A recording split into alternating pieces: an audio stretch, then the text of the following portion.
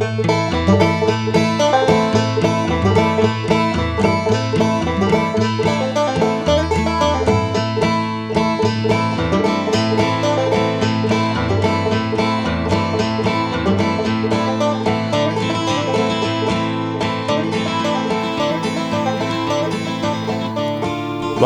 to Baden Bulletin, where Catholicism and the people of Baden are looking for peace.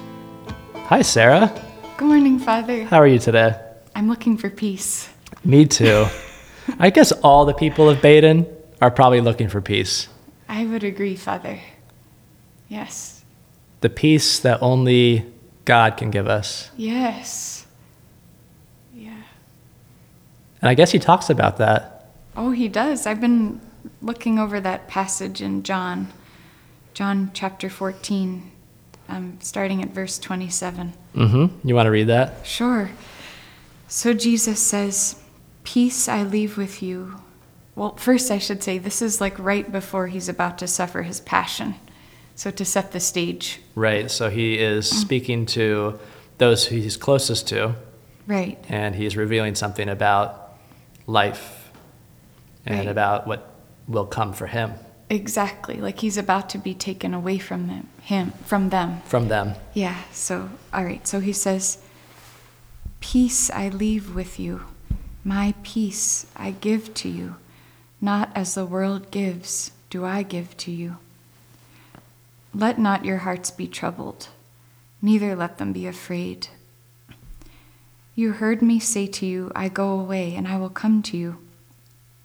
If you loved me, you would have rejoiced because I go to the Father, for the Father is greater than I. And now I have told you before it takes place, so that when it does take place, you may believe. I will no longer talk much with you, for the ruler of this world is coming. He has no power over me, but I do as the Father has commanded me, so that the world may know that I love the Father. Rise, let us go hence." What happens after that? Well, then he goes into the Garden of Gethsemane, and he continues to talk to his disciples, like from the depths of his heart. He gives them his greatest commandment of love, and he tells them there's no greater love than to lay down your life for your friend, and then that's exactly what he does. So he is setting the stage for his eventual crucifixion. Yes. Yep. And he's telling them to have peace.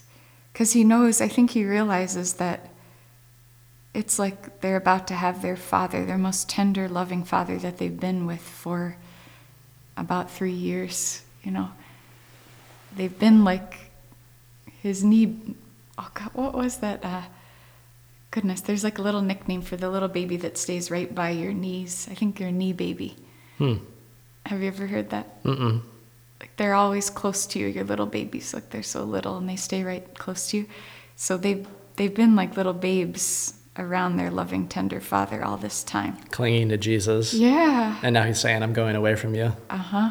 And you should rejoice. Yes. And they're like, what?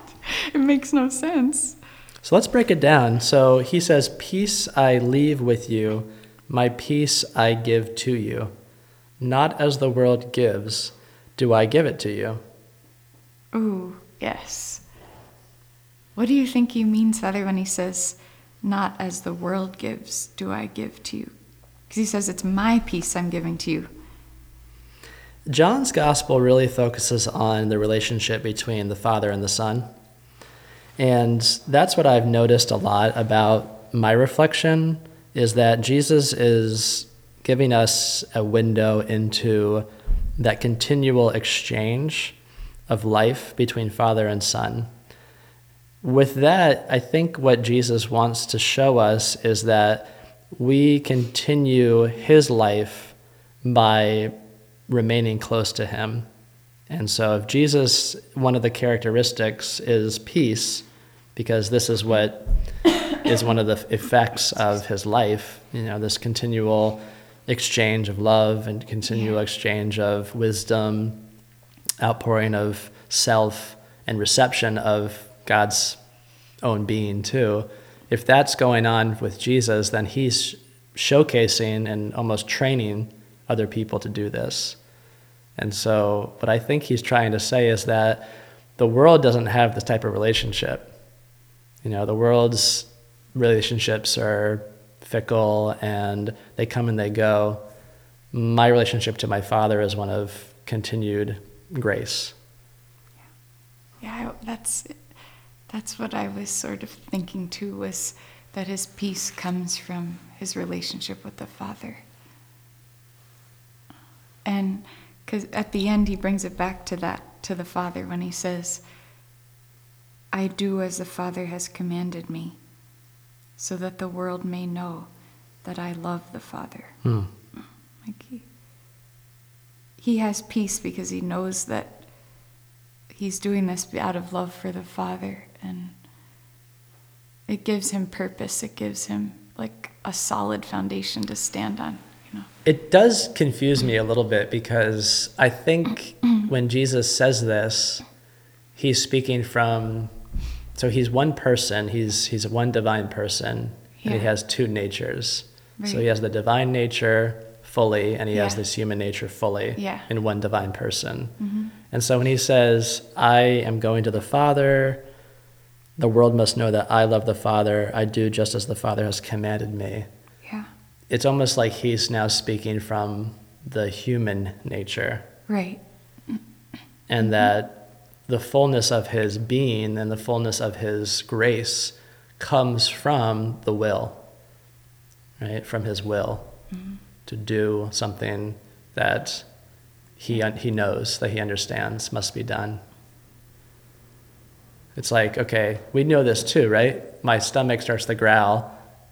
I know I'm hungry. Right. So I choose to do the will of my stomach, which is to eat, hopefully healthy food. Right. And I complete that. And in some sense, I have a little bit of peace there, right? Yeah.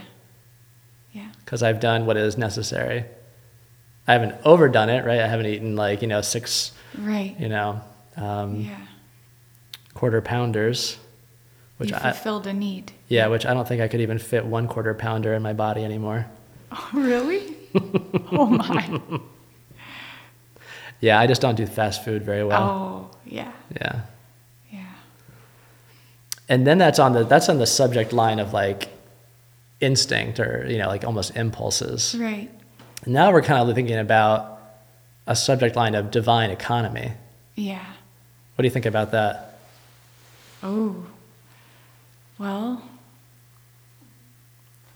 I think that Jesus, actually, you made me think about the story of the woman at the well, because Jesus says to his disciples, they're like, did someone give you something to eat? At the end, because they went away, they were starving and they went to go buy food. And when they came back, I think they offered him food. Mm-hmm. And he said, I have food of which you do not know. Mm. Like his impulse. That's also from John's Gospel. Mm-hmm. Mm-hmm. He has a deeper instinct or a deeper impulse, which is always to do what is pleasing to the Father. And for souls, for love. So it's to him, that was the deepest need, was to fulfill what his Father had, to do. His heart was so in union with the Father's heart that he wanted to always do what the Father wanted him to do. And that comes from his human nature. That is all of the emotions, all of the desires, everything that makes up his cognitive abilities. Yeah. They're all working together for one goal, for one thing.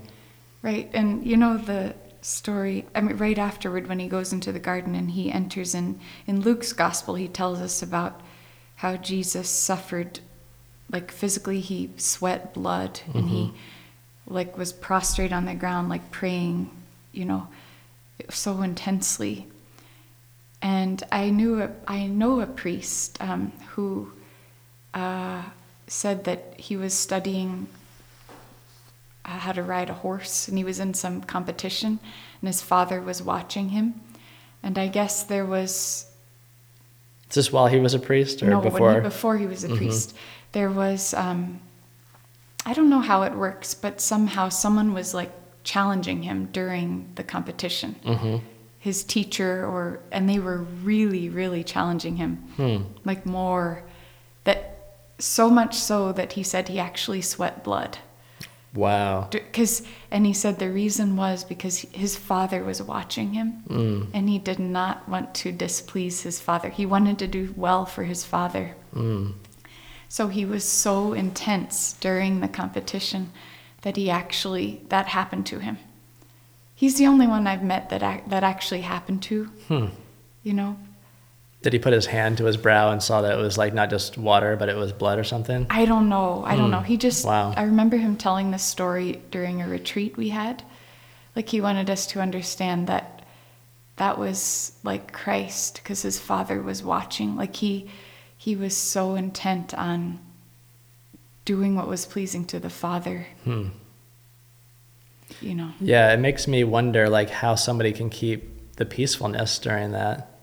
Yes. During so much strain and so much, agony, right? Because that's what Christ was going through from the moment that he realizes that his life really is about offering himself on the cross. Yeah. With the scourging, the spitting, the abandonment, everything.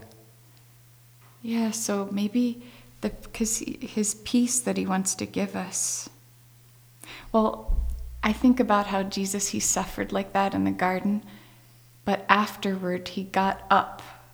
And I think in John's gospel, like when they ask him if he's Jesus, he says, I am. And all the soldiers and Judas, they all fall to the ground. Like, because at that moment, like, I see it, I don't know for sure, but it seems like Jesus had to pass through a test, you know, in the garden. And where he had all these human emotions and struggles, but then he came to the strength, like the courage. He took heart and he went forward, like with his face set like flint. And so maybe he had the peace. He had to come to the peace, like work. And I wonder too, like there's this passage as we were reflecting, not as the world gives do I give it to you. Do not let your hearts be troubled or afraid. Yeah. And in the Bible, the heart is the center of someone's motivation a lot of times. Yeah. So even though you can have troubles, you can have fatigue, you can have anxiety and confusion, your motivation, your end goal is to achieve something that is beautiful, that is good, that is true. And I think that really, it helps me because I know my emotions start to crowd out the goals, you know, like the emotions start to become front and center, and then the goals start to look like far away and unachievable. Yeah.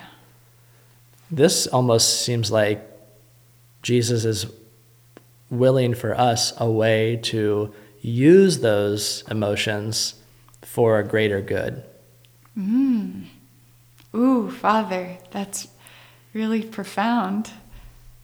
You mean like that there's a peace in suffering for the Father? Yes, exactly. Knowing that this experience, these perceptions, can be dialed into love for the Father.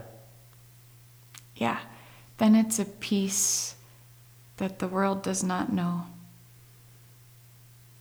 And all of that is so hidden, isn't it?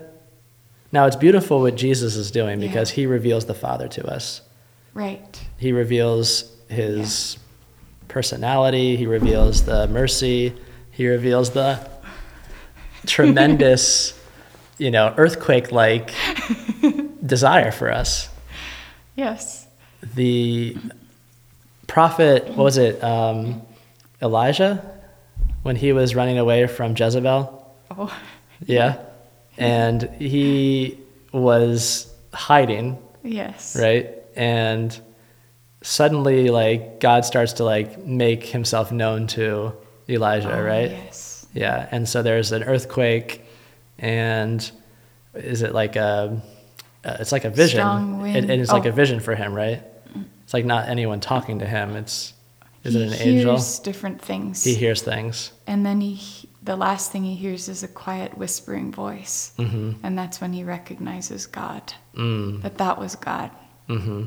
So even Elijah, who is the man of miracles and the man who utters things that make other people fall for God, like fall completely for God's, majesty and glory. Oh, mm-hmm. Like he's on the run. He doesn't know what's going to happen. He thinks he's going to get cut to pieces. Yeah. Yes. Even in those moments where he is alone, yeah. there's a hiddenness to God's presence. Yeah, it was quiet and still. And he had to be still himself to find it. Yeah. Because I think what the world gives us is a lot of static, a lot of noise. Yeah. You ever watch TV? Never. When I was younger, I used to. Did you enjoy commercials? If they were funny. What about if non-funny commercials? Oh, non-funny? No. Right. No. They're just there. Yeah, they're just tune them out. They're distracting. Yeah. I mute all commercials. I think the greatest gift to TV was the DVR, where you can record your favorite show and just fast forward Yes. through the commercials. Yeah. For me, it's like when we're not focusing on God's will and using those God-given emotions and personality advantages, disadvantages, everything we are, if we're not giving them over to God, we're going to be like in a constant commercial break. Just being fed some other story. Yeah. Right? Like, buy this. Yeah. Look over here. Be afraid of this. Yeah. Yeah. Right. Yes, and the saints show us how to focus in on the real story, the show. Like they don't pay attention to the commercials. They really were wholeheartedly living their life.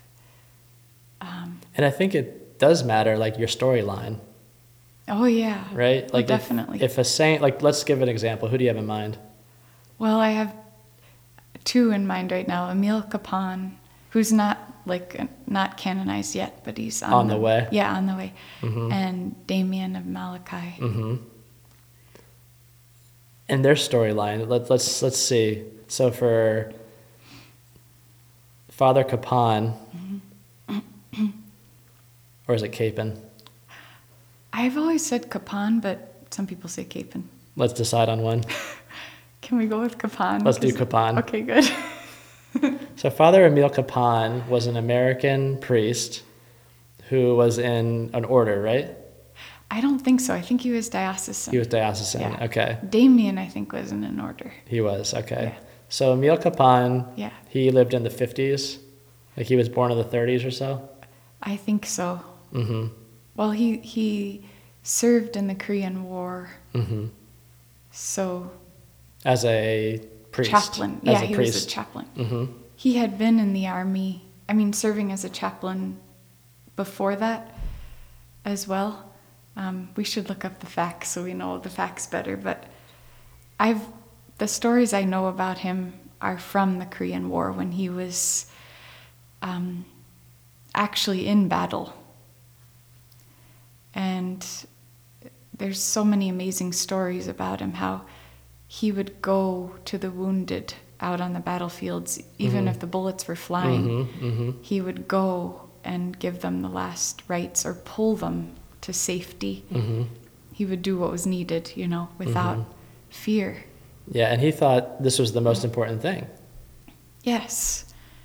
Yeah, he would celebrate Mass, out on his Jeep. And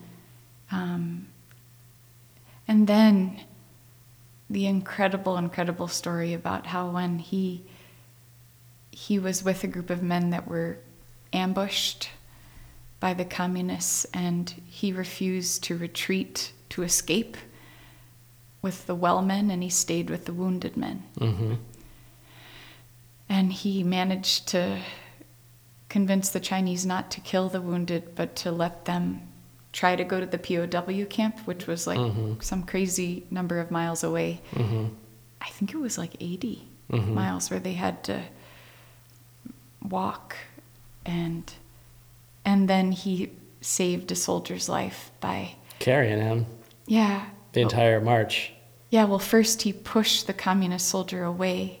When the soldier was about to kill the man, Emil ran up and pushed the communist away and picked the guy up and helped him. Saved his life. Yep, and the guy survived the whole POW camp, which is another miracle. Wow. To be a witness, you know. And then, I mean, he was amazing. On the march, he would try to convince these men who were starving and wounded to pick up. He's like, don't let people fall to the side. Pick them up. He tried to get them to, even though they were wounded, to keep picking up the wounded, because he knew that if anybody fell to the side, they would be shot and killed. And do you think Father Capon was he scared? I mean, I try to think about his motivation or how he was able to do what he did. He had to overcome. If he was afraid, he definitely overcame his fear. Yeah, because you have to. I mean, there's a survival mode that kicks in. Right. Yeah. And like when he was in the camp itself, he would do things that most people would be afraid to do. He would go between all the different cabins, and if he was caught doing that, he would have been killed. And he would go and pray with the men in the morning, every morning. And then he would go at night and pray to St. Dismas, the good thief, and then take food from the farms, surrounding farms, so that the men wouldn't starve to death, because they were starving to death. And, you know, he would steal from the guards themselves, like have a decoy, set out some decoy, and then they would take food. It's reminding me a lot of how Jesus' pouring out of himself is referred to as a kenosis. Yeah. It's just outpouring of mercy, outpouring of one's health, even to get to that's true. Someone's soul, to get through someone's mind. Yes. Yeah, I mean, the men were literally dying of starvation, and he led. And they also were giving up hope, because it was so cold that at night they had to sleep really close together in order to survive the night. But some would despair, and they would turn away, and they would die. Oh, wow. And Emil would go, during the day he would talk to them, those that were dying, he would hold like a mother. He would, if they couldn't use the restroom like on their own, he would wash their soiled linens. He would do anything for them to give them hope. He was trying to give them hope to keep. And how many bullets did he fire? 0. Yeah. He's like one of my greatest heroes. Also, he used humor as a weapon against the enemy, because when they would try to brainwash them, like they'd come in and like try to talk them about Marx and stuff. Like one time they said, "Capon, what have you learned from Marx?" And he was like, "About as much as I learned from any comedian." And then all the guys laughed. Like, oh, nice. Yeah. He would try to. Yeah. So instead of Karl Marx, he's like Groucho Marx. Yes. There you go. And the communists are probably like, exactly. Priest, we'll get you. Yeah. But he would do that all the time. He would have these one-liners that would make all the GIs crack up laughing. That's another thing about peace, is that when we have good sense, good divine sense in us, I think the Holy Spirit gives us, almost in a sense, a little bit of a humor about this world, right? Because he's looking at the face of like people who are trained killers. They could have put a bullet in him. I know. And they're trying to say something real serious, and he goes, "Yeah, about as much as I know about the other Marx comedian." I know. what happened was he turned the fear against the communists, and they became afraid of him. Because his joy, like his inner strength was so great that they didn't know how to handle it. They were like taken aback by it. And you can see that in other saints too, like Edith Stein, when she went into Auschwitz, she like greeted the guard, "Praise be Jesus Christ." And then when all the women there were like collapsing out of fear and despair, she was going around brushing the children's hair and taking care of the children when their moms were not able to. Like they're physically not able to, right? Right, and also mentally, they didn't know how to handle. To go through all the trauma. Edith knew she was going to end up there, so she trained herself mentally for months ahead of time. Like she was very austere the way she lived, like even more so, and like tried to prepare herself mentally so she'd be ready. Yeah, and the other thing too about peace is that, it takes a lot of work. Yeah. It takes a tremendous amount of work. And one of the things that you cannot deny about the life of Jesus is that one of the greatest works is prayer. Yes. One of the greatest works he ever accomplished was prayer. Yeah. Yes, and learning how to, like be a gymnast in the spiritual battle, like how to bounce over things that might take you down, or do a flip, flip something over so that you can... Yeah, like when despair, you can turn immediately to, surrender to God. Yeah. These people who are in these terrible positions in concentration camps, they just decide, I'm going to make the best of this, dreadful situation and comb someone's hair. Exactly. Yeah, or wash someone's laundry, or... like do real things for real people. And it must be connected to prayer. Otherwise it loses its divine value. Oh, definitely. Definitely. You know what? I can't remember who said this. Actually, I think it was Father Dan Petit, who used to be a chaplain where I lived. And he said that when Edith Stein walked into Auschwitz, Jesus Christ walked into Auschwitz. Wow. Yes, I really think that's what happened through Emil Kapan too. Like people, when they saw him or they saw Edith Stein, they actually saw Christ, because they had done what you said, like through prayer and through living the gospel, living the word of Jesus, they had become Jesus. Like it is no longer I who lives, but Christ who lives in me. So then the guards fell to the ground before them, because they were actually seeing Christ, like his strength. That brings me to that other passage we read in the beginning. Jesus says, I will no longer speak much with you, for the ruler of the world is coming. Yeah. And by that, tradition says this is Satan. Yeah. He has no power over me.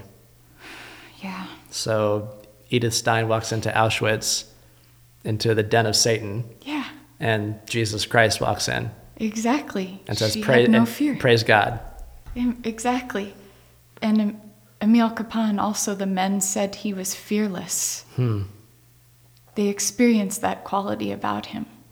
What do you think about the average person who's going through, their, frustrations at work, or, dilemmas with their children? Yeah. The children are talking,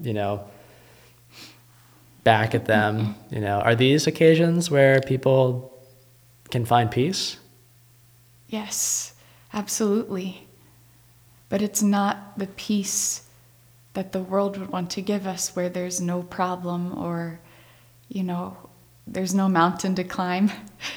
It's, or the peace of comfort, the comfort that the world would try to give us. Ease, yeah. That's not the peace that Jesus gives. He gives like a peace. I think he said it even.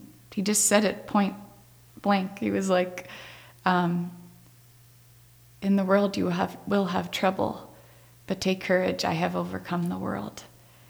And So like he showed us, oh, I loved what you said earlier, Father, about how when you realize that what you're suffering has meaning to the Father, then you can have a peace. It's like the peace that's underneath the waves of the ocean. You know, like if you're in a storm and if you're only at the top, listening to all the wind blowing and going up and down, undulating the whole time. Right. Yeah, that's where you're going to stay. Right. You have to like plunge down, as JP2 would go say. into the deep. Yes. Put out into the deep. Do not be afraid. Exactly. Yeah. He also showed like peace in suffering, you know, like, you know, I had my birthday the other... Happy belated birthday. Thanks, Father. And, you know, I had something very difficult happen to me on my birthday. I actually got scammed by some crazy scammer that like pretended to be my boss and then asked me to get him gift cards, and I actually believed it at first. And then in the end, the Lord opened my eyes right before. And you're about to give the money. And he didn't get it. But, and I actually was able to reach out to this person who had scammed me. And I tried to say something to sort of wake him up a little bit, but with charity and love. I just asked him, are you the good thief or the bad thief? Like at the end. But, and it was a very interesting experience because there was some shaking up about it. You know, here's someone pretending to be someone I love and trust very much. And then all of a sudden I find out, oh my gosh, this is not the person that I thought it was, you know, like, I mean, through the email, just they were emailing me. So, and it was on my birthday, but I realized there's a blessing here. There's a peace here. There's actually a joy here. I'm getting to suffer with Christ on my birthday, like he's letting me enter into his passion with him. And there's a joy because I'm able to reach out to this soul that's obviously strayed from him in a way that maybe he's not used to being reached out to. You know, I told him, why don't you use your gifts for good and for God, and he'll bless you, you know. And I told him peace. But I actually think that was a better birthday present than it would have been if I had had a perfect day and someone had sent me flowers and like, you know, like, I don't know, I got to eat mugu gai pan or something. Or, you know, like, it was actually a better birthday because I got to reach a soul. It is. There's nothing quite like having God begin to change things around you and in you. Yeah. And that is such a sweet process.